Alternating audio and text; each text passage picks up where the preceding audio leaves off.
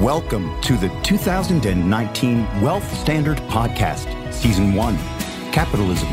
And now your host, Patrick Donahoe. Hey everyone, this is Patrick Donahoe. Welcome to the Wealth Standard Podcast. Okay, we're going to dive into some philosophy today as it relates to capitalism. And I have an incredible individual that's on with me today. His name is David Morgan, and he is an economist, a precious metals expert, a writer, and the publisher of the Morgan Report. So, David, thank you so much for joining me today. Well, thanks for asking. It's a pleasure to be with you. So, David, I thought I'd start off because of your, expertise as it relates to precious metals, but how your perspective about the tenets of capitalism is maybe slightly different as an expert in precious metals than maybe someone with an economics degree. Well, I'm just going to kind of go through a stream of consciousness. I've thought about, what you asked. So first of all, I adhere to pretty much the Mises Institute. So that's the Mises, MISES.org if you're interested. And there is a huge book called Capitalism that you can get. Actually, I think you can download it or get the PDF for free off of the Mises Institute's website. I have the hard copy. But there's a lot of critics about capitalism, and I would say justifiably so. But every system that's been tried, nothing succeeds like capitalism. So first of all, you have to define it. And I'm not sure this is a textbook definition, but basically it's laissez-faire, the free market. And there's a lot of people that say, well, with the free market, anything can happen. You have to have rules, you have to have regulations, you have to have regulators. And without this, you're going to have complete chaos. And you can't legislate honesty. I mean, you can legislate it, but you can't do anything but enforce it. In other words, the market itself is the purveyor of right, wrong, and good, bad, and that type of thing. So what do I mean? In a free market, the idea is, the sound principle is, that if I create something, I can benefit myself, because capitalists are selfish. Yes and no. In true capitalism or idealized capitalism, I invent something because I've got this idea that's going to save me time and energy. And it works. And now my neighbors come over and say, you know what, that's so awesome. I want one of those. And so you build one for them and you trade, you barter, let's say. That's true capitalism. So real capitalism, or as I said, idealized capitalism, I am benefiting myself and society at large. So this is the free market. Now, I'm going to expand from this idea. So let's say in the real world, that's the idealized world, we have a situation where there's competition with capitalism. So if I invent something and it works and I start to have a market and I get my neighbors involved and they all like it, and one of the other neighbors says, that's a great idea, but I know how to make that better. And he does. Then basically I'm more or less out of business, or theoretically I'm out of business because my idea has been made better and away we go. So the market itself is determined, well, this is a better product. Now I want to take that theme and explore it a little bit. I'm going to use something to show my age, which I don't have a problem doing. But if you go way back into, the early days of self-entertainment, meaning the television, but then this thing came out called the VCR, where you could actually get a movie and play it on your own TV. Well, there were actually two main thrusts there. There was the VHS and there was Betamax. Now, Betamax was a far superior system than the VHS. But in capitalism, if you had pure capitalism, the Betamax probably would have won out. But in our society, we have something called advertising. So if you can advertise something that might be inferior, but convince the majority or the consumer that your product is better for a variety of reasons, you can actually have an inferior product take over the market, which is what happened with the VHS. So just using an example because it's one that hits close to home, because I was all for the Betamax, but when I went to buy one, the salesperson was nice enough to tell me, don't, it's not going to happen. It's going to go the other way. So I want to point out some flaws in capitalism. Now let's go to where, let's say, there are people out there that only think of profit and only are greedy and basically run scams. I mean, it happens. But again, you could legislate it away and say, well, you can't do that. But in idealized capitalism, if I make a product and it's an inferior product, no one's going to buy it. So the market itself is going to give me true feedback and I'm out of business because word gets out, or the product, I might think it's great, but if I think it's great and the market doesn't, it's useless. So that's where the real free market will work if it's allowed to. Now, people have this greed thing, and I gave this some thought before the interview, and this is something that's probably out there. I don't know if I'm inventing this word or not. I'm sure it's out there somewhere, but I would consider it conscious capitalism. What do I mean by that? Conscious capitalism is where you actually take into the large picture, something like the Native Americans or the Chinese purportedly, where you're looking out, 4 or 5 generations. You're saying, if I build this product like this, is this to the highest and best good of all involved? And so I'm going to take off on that thing, and hopefully you can follow my train of thought.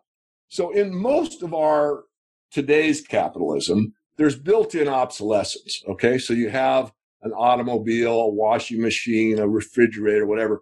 A lot of these products could be made better, meaning that they don't have to have built-in obsolescence. I mean, it's possible, an automobile is not a good example, but a refrigerator, washing machine, those type of things, they can be built to last 30, 40 years fairly easily. And of course, they're machines and they can break down and need repairs. But overall, let me just stick to the point. Built-in obsolescence, morally correct or morally incorrect? That's a tough question. In our view of capitalism, well, look, if I build this VHS tape player and it only lasts 5 years, then I've got to market every 5 years because people are going to go back and get a newer one. And I have my business model so that I stay in business. But if you're a conscious capitalist, you'd say, well, you know what? I'm building this thing that's going to be so good that this is going to last a lifetime. So you have to build it one time. And that's a much better use of resources. So this is more conscious capitalism, what I'm driving at, where you think it through like, you know what? And this is, and I'm going to take it on a tangent if you don't mind, but this is more where the millennials are going with the minimalist idea that, I only need one of these things. I don't need 12. I only need, one set of dishes. I only need one set of glassware. I only need one set of coffee mugs. And I like that idea because we, speaking of society at large, have become brainwashed, or the propaganda has got us to such a degree that we, rather than take, and they said philosophical, take what we need, we're constantly taught what we want. Well, a want can never really be satisfied because you always want the next iPhone. And you're taught this. It's not necessarily if you're, in your heart of hearts, you may actually realize it doesn't matter. The function's the same. There's not much difference between my 6 and the 10. I've got a 6 and I don't want to upgrade it. But that's the idea. So we're kind of built into this obsolescence, consume. Whatever I've got, there's a better one coming out and I must have it. And these ideas really are not necessarily capitalistic ideas. They're more bent on the propaganda machine from Mr. Bernays and teaching people what they think they should think rather than actually use what I call conscious capitalism. So I said a mouthful. I'm sure you probably got some ideas to throw back at me. I'd love to hear your thoughts on what I just went over. Yeah, I do. So I'd first, I would say the premise of just humanity, right, is that we have fallibility, right? We make mistakes, we make wrong calls, we have a unique perspective. Everybody has a different perspective of the world. And, we operate off of that. But it doesn't mean that the other person's perspective. And so I look at capitalism and the framework itself is like the exploration of what you think and figuring out a way to do well, to, appease that self-interest, right, by exchanging with others. And so I think, equally as capitalism can create a lot of wealth, it equally could destroy wealth, right? Because a person, may have a right idea, but they bring that idea to the marketplace and to them it was a good idea, but nobody else thinks the same. So I think capitalism goes both ways, right? And it really appeals to both sides of humanity, right? Our side, which is brilliant and it can bring value, but also in the process of trying to figure that out, when we do fail, it has to equally support that. And so as I've thought through this concept and thought through some of the things that you're saying, right, is that in the end, we have to believe that. We have to believe that there's going to be success and there's going to be failure. But ultimately, as you brought up laissez-faire capitalism, it's one of those things where the equality is essentially the equal protection of individual rights, right? Mm-hmm. Because, I think capitalism is definitely confused there's multiple definitions, right? And it depends on who you're asking. Like Warren Buffett has a definition for it. Everybody has all their definitions of it, right? But fundamentally, I think it's pretty simple if people would actually take time to research it. And it's the understanding that we as humans have shortcomings, and we also have this notion of self-interest, right? And it's figuring out what is the right system in order for those tendencies and instincts to operate. And that's where I go to, whether it's Mises, and there's a lot of other, that fall in the Austrian school, but there's also the Chicago school too, that really, I think, understood some of the primary fundamentals of capitalism. I don't know. It's just one of those things where, is it reasonable to expect that that system would work today as it was assumed to work 100 years ago, just because of how much perception says we've progressed? Does that make sense? Yeah, it's been corrupted so much. I mean, right now, most of what we call capitalism is crony capitalism. So rather than go out and let the best product win in a real free market where there's competition, they have, like, let's say, defense contracts is a good example, where it's basically favoritism and political infighting and who's got the best lobbyists in Washington, D.C. to get a given contract on a given weapons program. It might be an inferior product, but in real capitalism, rather than the government funding even the startup or the initial, let's say, piece of equipment or piece of hardware, the entrepreneur would have to go out and get funds one way or the other, or maybe they had a big success and they had a lot of capital, like Howard Hughes, and they want to make something. So they have it within their own means to create something new. And then there's someone else that's a competitor that raises funds. And then the market would decide which is the best. You basically do like a foot race as a metaphor. This piece of hardware versus that piece of hardware, which one functions the best, which one has the longest life, which one is easier to repair, and on and on. But we don't have this anymore. We have a very small amount of it. There is some true free market capitalism in existence, yes, but it's really rare. Most of this stuff now, especially when you get government bigger and bigger and bigger, has to do with who you know, and this is called crony capitalism. So it's who you know, it's what political cloud, it's your district, it's, well, we've never gotten funds for this, we should give it to them because they need to bring up their standard of living in this part of this district, of this town, of this state, and on it goes. And it all sounds well-meaning, but it doesn't serve everybody to the highest and greatest good, because the highest and greatest good is, one, capitalism in its real free market form, and the market determining who's right and wrong. As you said, I've often said, I remember one of my earliest interviews I ever did on the internet, is capitalism. It guarantees the right to succeed and the right to fail. And that's part of the process. And, if you go with, and I'm going to pick on Elon Musk, and I like him. I think I don't know him. I've seen him on TV and the internet and heard him speak, and he's obviously quite brilliant. But, what I'm going to pick on is Tesla. I mean, if Tesla was a true free market where he wasn't subsidized, it would have failed by now. And I'm going to add on to that. You can have a great idea who's ahead of its time, which means that you can have this electric vehicle, this Tesla Motors, and you just can't raise the capital and you just can't make it profitable. And fortunately or unfortunately, capitalism is based on a profit motive. That's just the way it is. So if you don't profit, then you're basically out of business. But now we have crony capitalism, subsidies, whatever. So he gets pushed. We need electric vehicles. He's great. It's wonderful. We're going to subsidize him. So let me come back. I kind of missed my second point, which is he may have been ahead of his time where it wasn't profitable at that time, goes back to the drawing board and says, you know what? I created a luxury car and it's too expensive.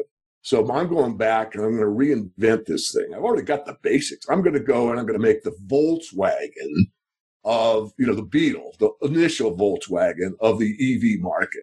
And that's going to be my initial Tesla product. And it comes back out and the market's, holy moly, this thing is only $13,000. Are you kidding me? I've got to have, So what I'm trying to equate, I'm not trying to pick on Tesla, but everyone's familiar with it so they can understand what I'm saying and get a picture in their mind, that this is the idea of real free market capitalism. So he might have failed temporarily, gone back. So what does the market really need?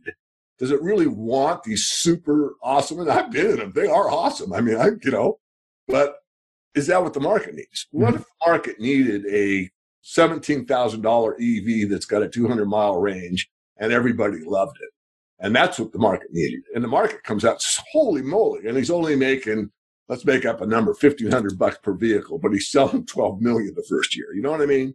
I'd like your feedback on that. No, I mean, there's two thoughts I have, right? And the first one is I agree with you, right? It's like you look at, whether it's Amazon, who is putting retailer after retailer after retailer out of business, or it's Tesla, right? That's completely disrupting the auto market. But the thing is, it's like those markets were already kind of manipulated, right? Because you go back and look at how much GM has suffered through the years and how much political clout that they've built and spent and built and spend. Like that cycle goes on forever. The unionization, how that has affected certain things. It's interesting. It's just like, yeah. And the point I'm trying to make, the second point is like our whole system, we still have kind of these elements of capitalism, but the whole system is not based on it. The system seems to have been based on this cycle, right? Which I think academia is part of it, because you have funding for academia, which bids up prices of tuition. You have students that are trained to be workers because of how our school system is set up based on the Prussian system. Then you have the government that's involved at local levels, federal levels, in pretty much everything, as far as who they'll fund and what will they'll subsidize or what they'll back, right? So it's kind of like this entire system has been based on that vicious cycle. And because of the capital markets, whether it's the leverage by the Federal Reserve or leverage because of loose lending standards, right? You have a whole system that's based on these fundamentals, which isn't capitalism. But still, I look at some of the fundamentals of capitalism very well would have prevented a lot of what we're experiencing right now, which I think there's a lot of good stuff, but there's also some things to be really concerned about. And that's what, I'm trying to figure out, where we haven't had necessarily sound money for 50 years since, 71, I believe. And then also we really have never had capitalism. So knowing that, what do we do? What do we do with that? How do we understand what's right, what's wrong? How do we understand what we do to live a fulfilling life? And that's where, I look at the study of economics and the study of capitalism, free market system.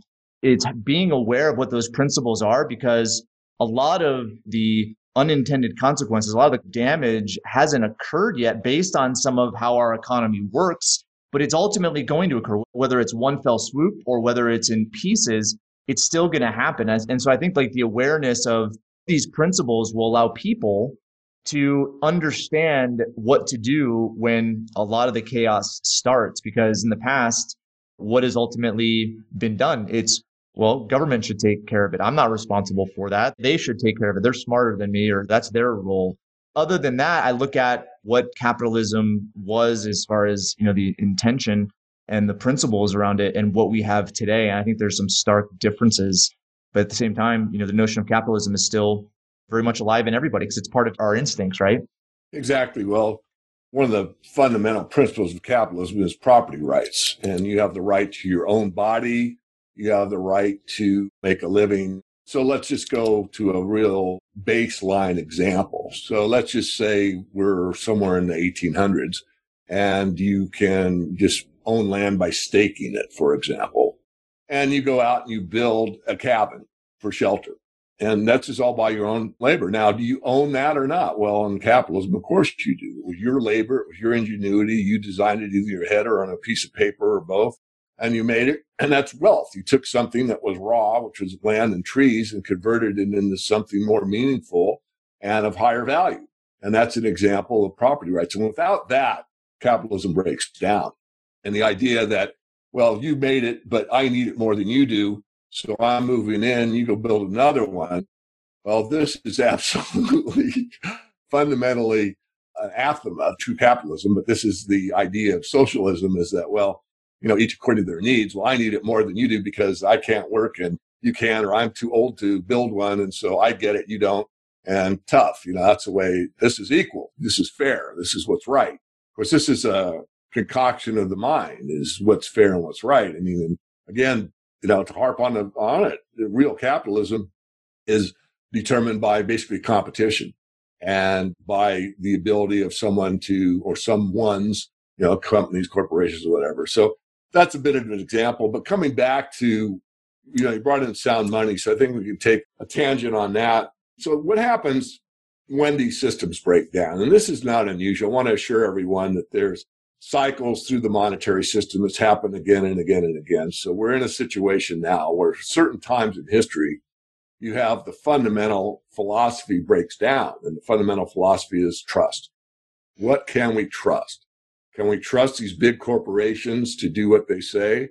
Can we trust the government to do what it says? Can I trust my company to provide me the pension that it's promised me? Can I trust the city to pay me the pension that it's promised me?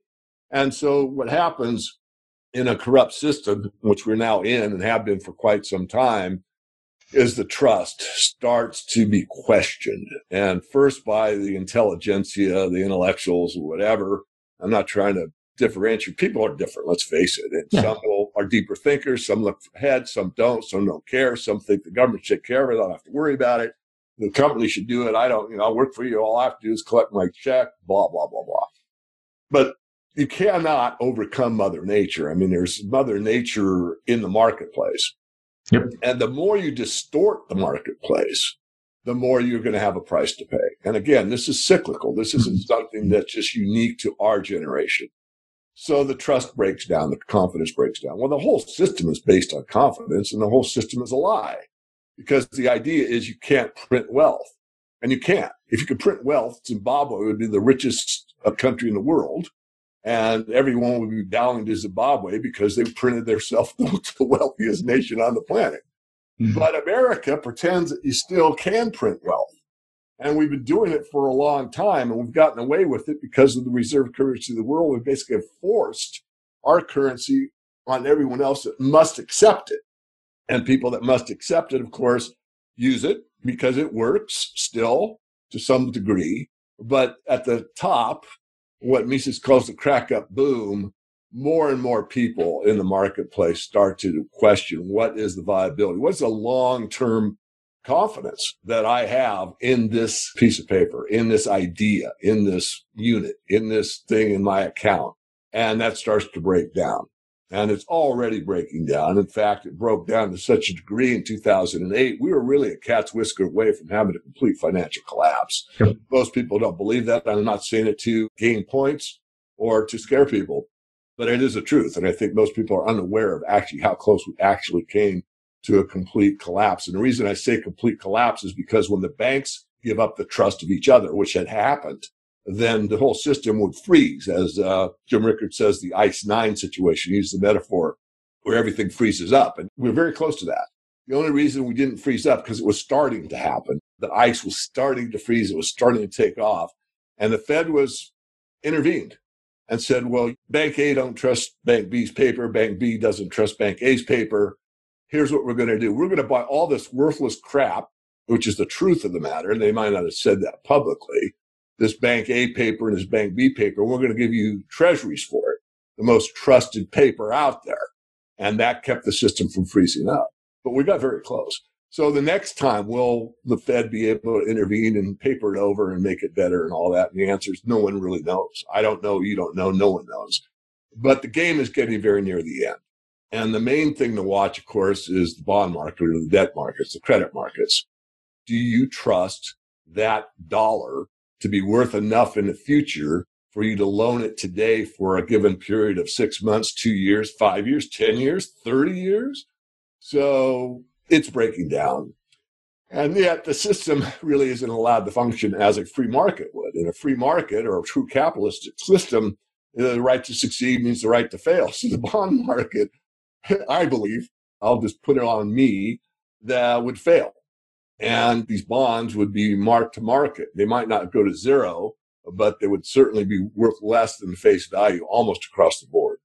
And this, of course, isn't allowed to happen because the powers that be are able to basically buy up their own debt. The Fed can come in and buy up their own bonds and issue currency for it and keep the game going. But eventually, again, it gets to the point where enough of the market says, I don't trust what that dollar is going to be worth in the future. And so now what I'm going to do is spend it today for something that's a hard asset that I know I can maintain value. And I am going to off these dollars. I want to get rid of them because I'm not sure what they're going to buy a month from now or a year from now. And this takes place over and over throughout the world. I mean, it's happened in Argentina. It's happened in Venezuela. It's happened, Yeah. all over the place. And, there's so many times it's happened. And of course, the idea that it can't happen in the United States or the world currency, really, the US dollar, is preposterous. It is happening. Most people don't recognize it. So that's what we see. Philosophically, it's a loss of confidence, a loss of trust. And once that's lost, it's very difficult to get it back. And so one of the points I was making to you before we started recording was this notion of accountability, right? And I think that's what you're saying when it comes to trust, right? Because part of that human ailment, right, we have is some people don't tell the truth and some people, do it consciously, some, omission and commission. So it's one of those ideas where, okay, what is the standard way to protect everyone? And it's to have something that really doesn't attach to a human being that can be used as a unit of accountability. And that's where, precious metals, I think, come in because, it's very fundamentally, right, very difficult to manipulate. You can't, just create gold out of nothing. So, or silver out of nothing. So that's, I think, the fundamental premise. But, we're way beyond that now. Okay. And we're in this, environment where, the United States is that kind of beacon of trust when it comes to any financial exchange around the world. And whether it's because we're the reserve currency or whether it's the biggest military force or whether it's our influence on goods and so forth, but it allows, making sanctions on other countries. It allows us to throw weight around. But in the end, it's the fallible unit of trust, what we have right now. And that's why, I was curious to understand, your perspective, understanding precious metals at a very deep level, right? How you balance that with what our current system is, which is operating around the same thing in a sense, like trust. That's where the accountability is. At the same time, it's not a completely objective trust. Does that make sense? It does. I want to hold that thought. I'll come to it, Patrick, but you did a great job on, why the dollar still remains where it is it military forces? And one thing I'd add to that is the rule of law, because other nation states don't necessarily operate in the same standards that the United States, I'll say, used to. Great point. Yeah. And the reason is that the rule of law is really breaking down. I mean, a contract, the reason there's, the legal system in a lot of ways is due to business and a contract. And if you didn't meet the contract, then there's a legal remedy. But that also is breaking down. Coming back, you're exactly right. So the loss of confidence goes to what can I have confidence in that will see me through financially? And the answer there is primarily gold. I mean, gold has stood the test of time for thousands of years, ups, downs, and in-betweens, and the value does vary. But nonetheless, it never goes to zero, and it's always coveted, especially in times like these, where we're unsure of what that dollar is going to buy, a year out, 10 years out, whatever. And so you've seen, the banking system actually had the largest purchase of gold last year that they've had, I think, 11 years or something. It was a massive amount that they purchased relative to what their purchases have been in the past. Mm-hmm. And the public is kind of burnt out on the gold story, I think. I mean, gold went higher year over year for 11 years straight.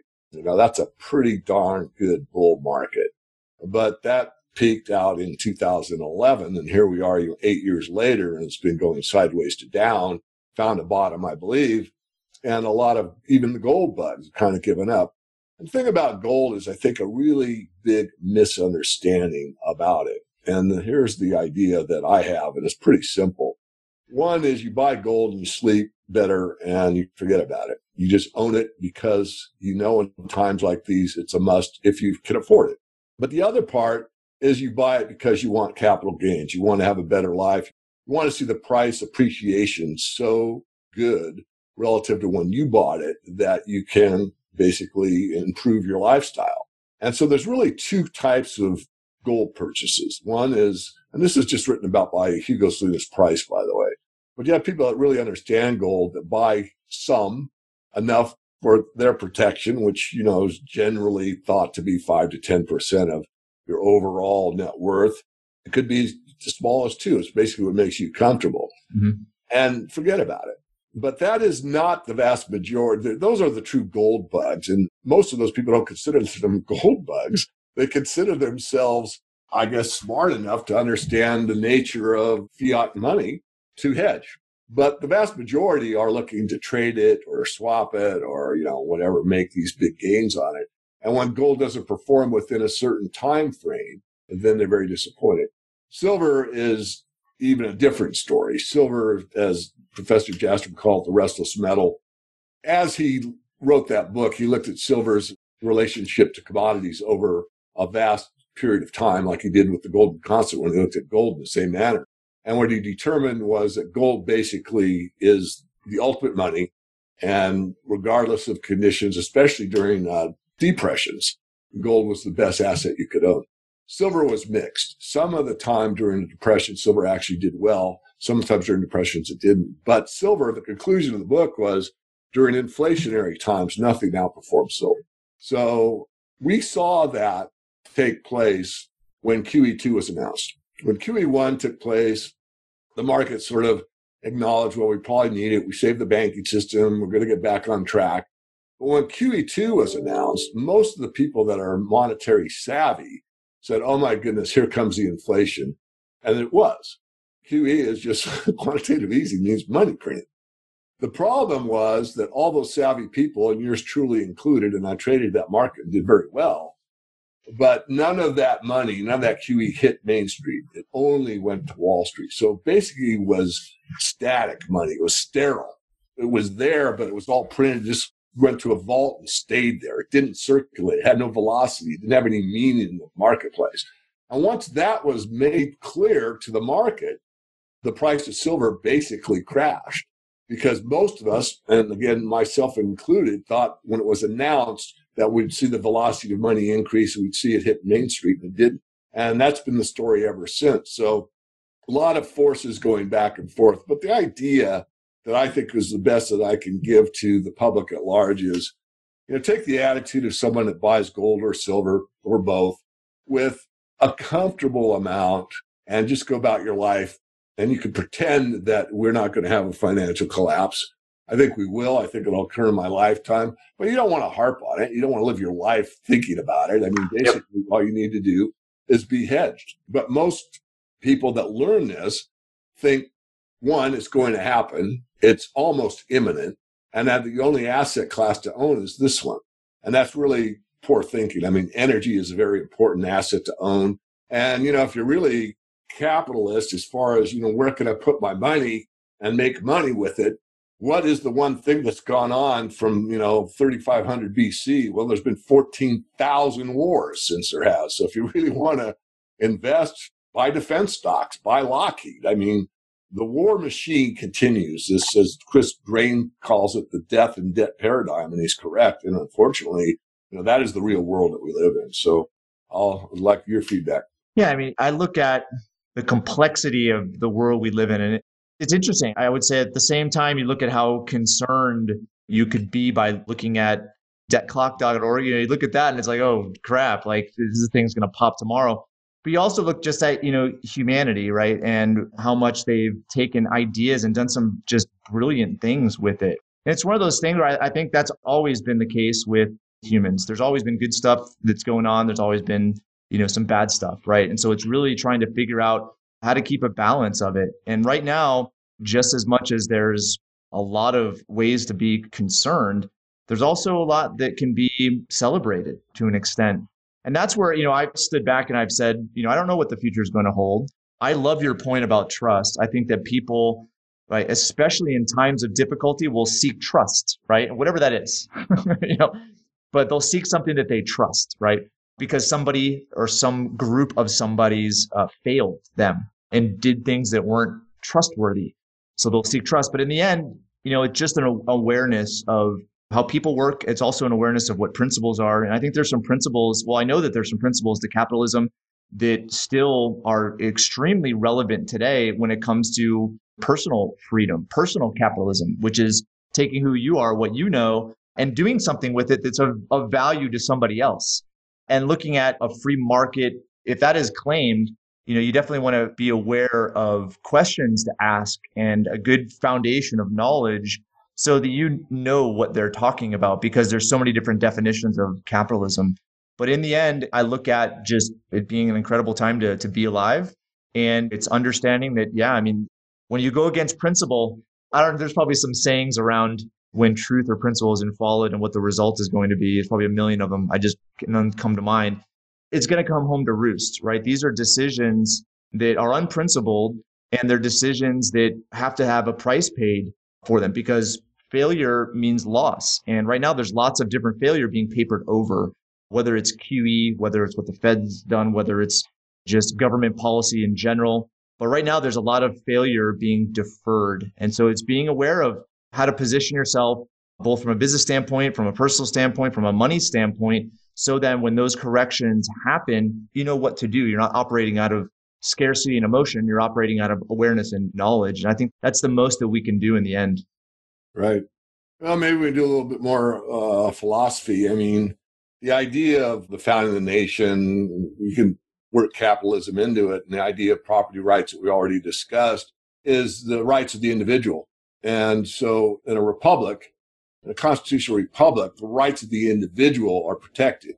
So a democracy actually comes from the word mobocracy, which is mob rule. So the majority rules.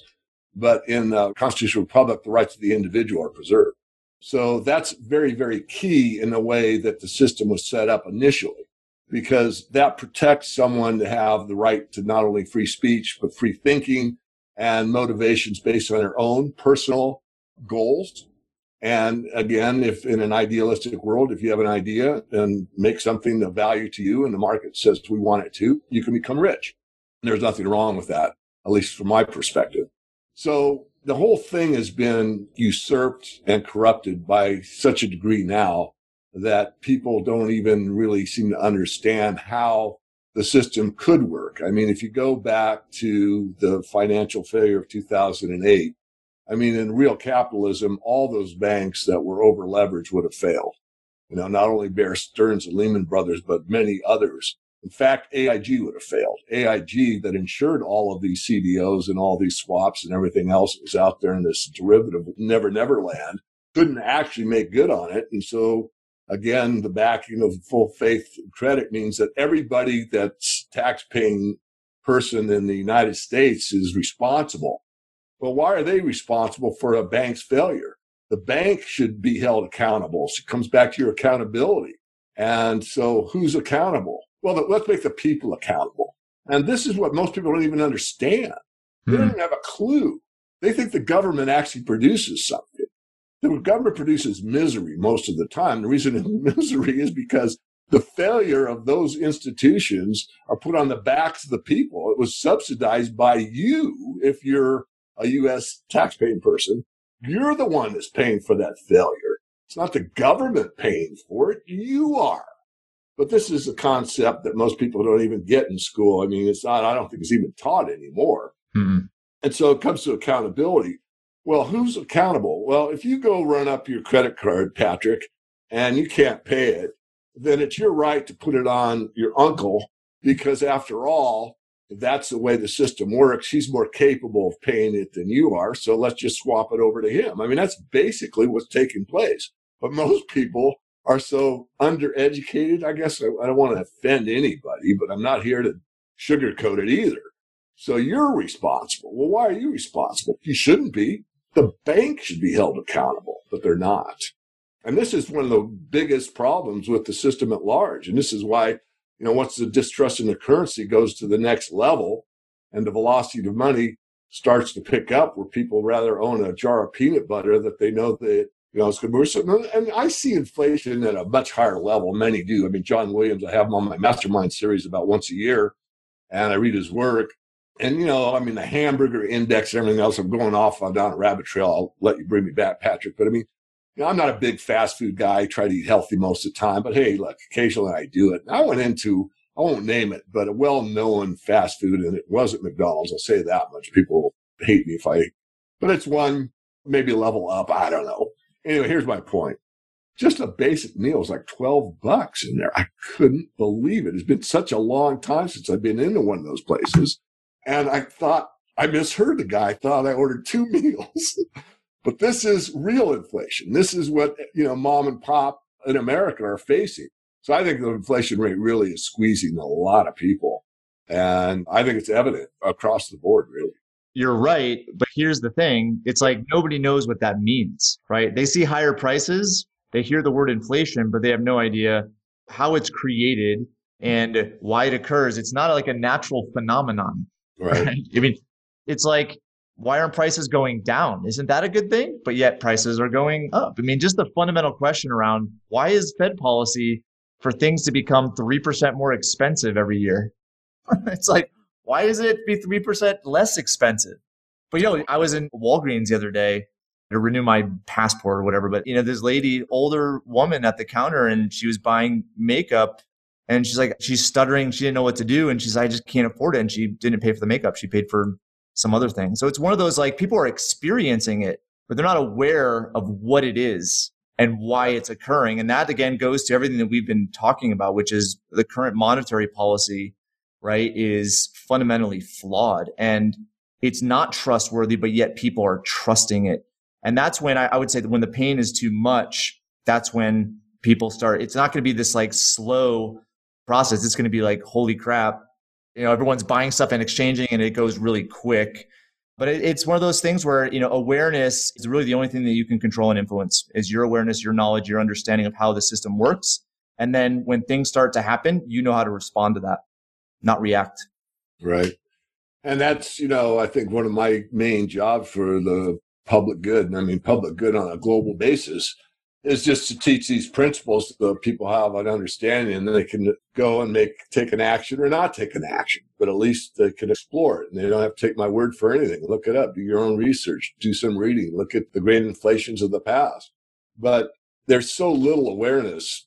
That's the reason there's such a small market for the gold and silver markets, because most people have no idea that they preserve wealth and they're a financial asset for thousands of years. I mean, if that was well known, you'd have a lot different percentage into those metals than you have now. In fact, I did one of my most popular videos called Myths in the Silver Market. And so one of my pet peeves I said in the video was this idea of most of the coin dealers or precious metals dealers that you will talk to, especially those that are more, let's say, a little more establishment than I am, will tell you, well, I think everyone should own a little. So this goes back to the idea we talked about a moment ago that I said, I think everyone should own a little. But what people don't understand is how few people actually take action. So in that example on this video, I said at the time, the mining activity was roughly 700 million ounces a year on the silver market. And the population of the United States was I rounded it up to like 350. So I could do the math in my head. So if everyone in the United States owned 2 ounces of silver, which is very little, it's $30 worth, right? It's not going to change your life. 2 ounces of silver, believe it or not, if it goes to $100, won't change your life. If it goes to $1,000, yeah, it might change a little bit, but it's not changing your life. But it's a little amount. So if everyone in the United States bought 2 ounces of silver, it would take up the entire mine supply on an annual basis. And the United States is only 5% of the world's population. So if we include everyone, like the other 95% of the people on the planet should own a little, right? There's not enough silver for everyone to own a little, is my point. And yet so few people own it or understand it. And it doesn't have to be silver, but silver is a good example. It's my specialty, and I enjoy a lot of aspects of the silver market. But this is the idea. And if you go back to 1980 at the top, most of us think that the amount of gold in portfolios was roughly 2, maybe 3%. And today it's about 0.5%. So if we just went back to the 2%, we need a 4-fold increase in the amount of gold demand that we have right now. And think about that. Just think if there was, 4-fold increase in the demand for gold. 400% increase. So where would that put the price? Well, this has been fascinating, Dave. I know we could probably keep going on all of this. And I look at you as an expert in a certain field that I think historically has been pertinent to understanding money in general. And, looking at where we're at today, I'm sure you're just as surprised as I am, right? Because the more you learn about how the monetary system works, the more you learn about business cycles, especially if you understand about the Austrian business cycle, okay, which, shows that the central bank is at the hub of financial, collapses or financial corrections. We're well beyond what is reasonable, but at the same time, we're still kicking along every day. And, and that's where I think the future is going to be bright, but also the future is going to be very volatile. I think because of the, technology that's coming online. I also think because of just how connected the world is becoming, how many people are joining the internet and becoming connected in emerging markets, especially. So it's going to be interesting just to see how things transpire. But I still cling to my understanding of financial principles, monetary principles in essence. And even though they may not be the clearinghouse right now, it's a deferment of what should be clearing right now. And if you understand that, I think you're going to understand what those signs are when things start to get volatile. I also step back and say, that could be totally wrong. Who knows? They can maybe come up with some new principles. We don't have time to talk about it today, but the modern monetary theory is just like absurd. It's like people are advocating something that just doesn't make any sense. But in the end, it's like, what can you do? And it's becoming aware, becoming educated, as you mentioned. So with that being said, I'll give you the final word. And then would you mind giving out your contact information, your website, your YouTube channel, social media, so that we can post those in the show notes and then people can start following you? Sure. Yeah. Final thought. I really don't know what to say. I mean, first of all, money's important, but you don't have to make it the center of your life. Most people think about it almost constantly, especially if you don't have enough. But it is just part of life. And there's probably a better system out there. But as it stands now, there's nothing better than a true free market capitalism. It's been proven over and over again. And where we're going to go in the future is very interesting because, as you said, with this modern market theory, which is preposterous. But I have to say, with the advent of the digital currencies, which is basically everything that's on your Visa or credit card, and the advent of the cryptocurrencies, I mean, it's not inconceivable to think that you could create more something out of nothing ad infinitum and keep this thing going a lot longer. So I'm certainly open-minded enough to see that that's a possibility. I think it's unlikely, but unlikely doesn't mean impossible. So I'll stop there. And as far as getting a hold of me, I think the best place to go is our main website, which is themorganreport.com.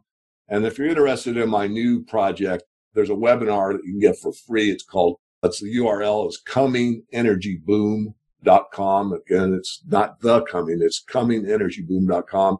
We've kind of broken it up. I think it was about an 8-hour lecture between me and some of my colleagues. But I think they've got it toned down to about an hour and a half. As far as social media, I am on YouTube. I'm on Twitter. I do have a Facebook presence. So the best thing to do is just type in any search engine, David Morgan Silver. And if you type in David Morgan and the word silver, you'll find the LinkedIn, you'll find the YouTube, you'll find all of the social media.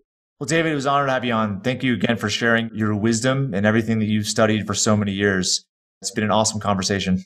Well, Patrick, I appreciate having the conversation. Thank you. Hey, listeners. Thanks for tuning in. My book, the Amazon bestseller, Heads I Win, Tails You Lose, a financial strategy to reignite the American dream, is completely changing the way people look at saving, wealth, and retirement. Want a sneak peek? Head on over to www.headsortailsiwin.com/podcast for a free audio and text download of my favorite chapter.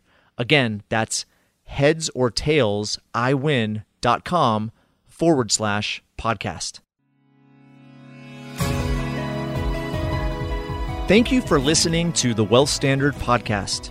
Be sure to visit the show's official website, thewealthstandard.com, for appropriate disclaimers and terms of service.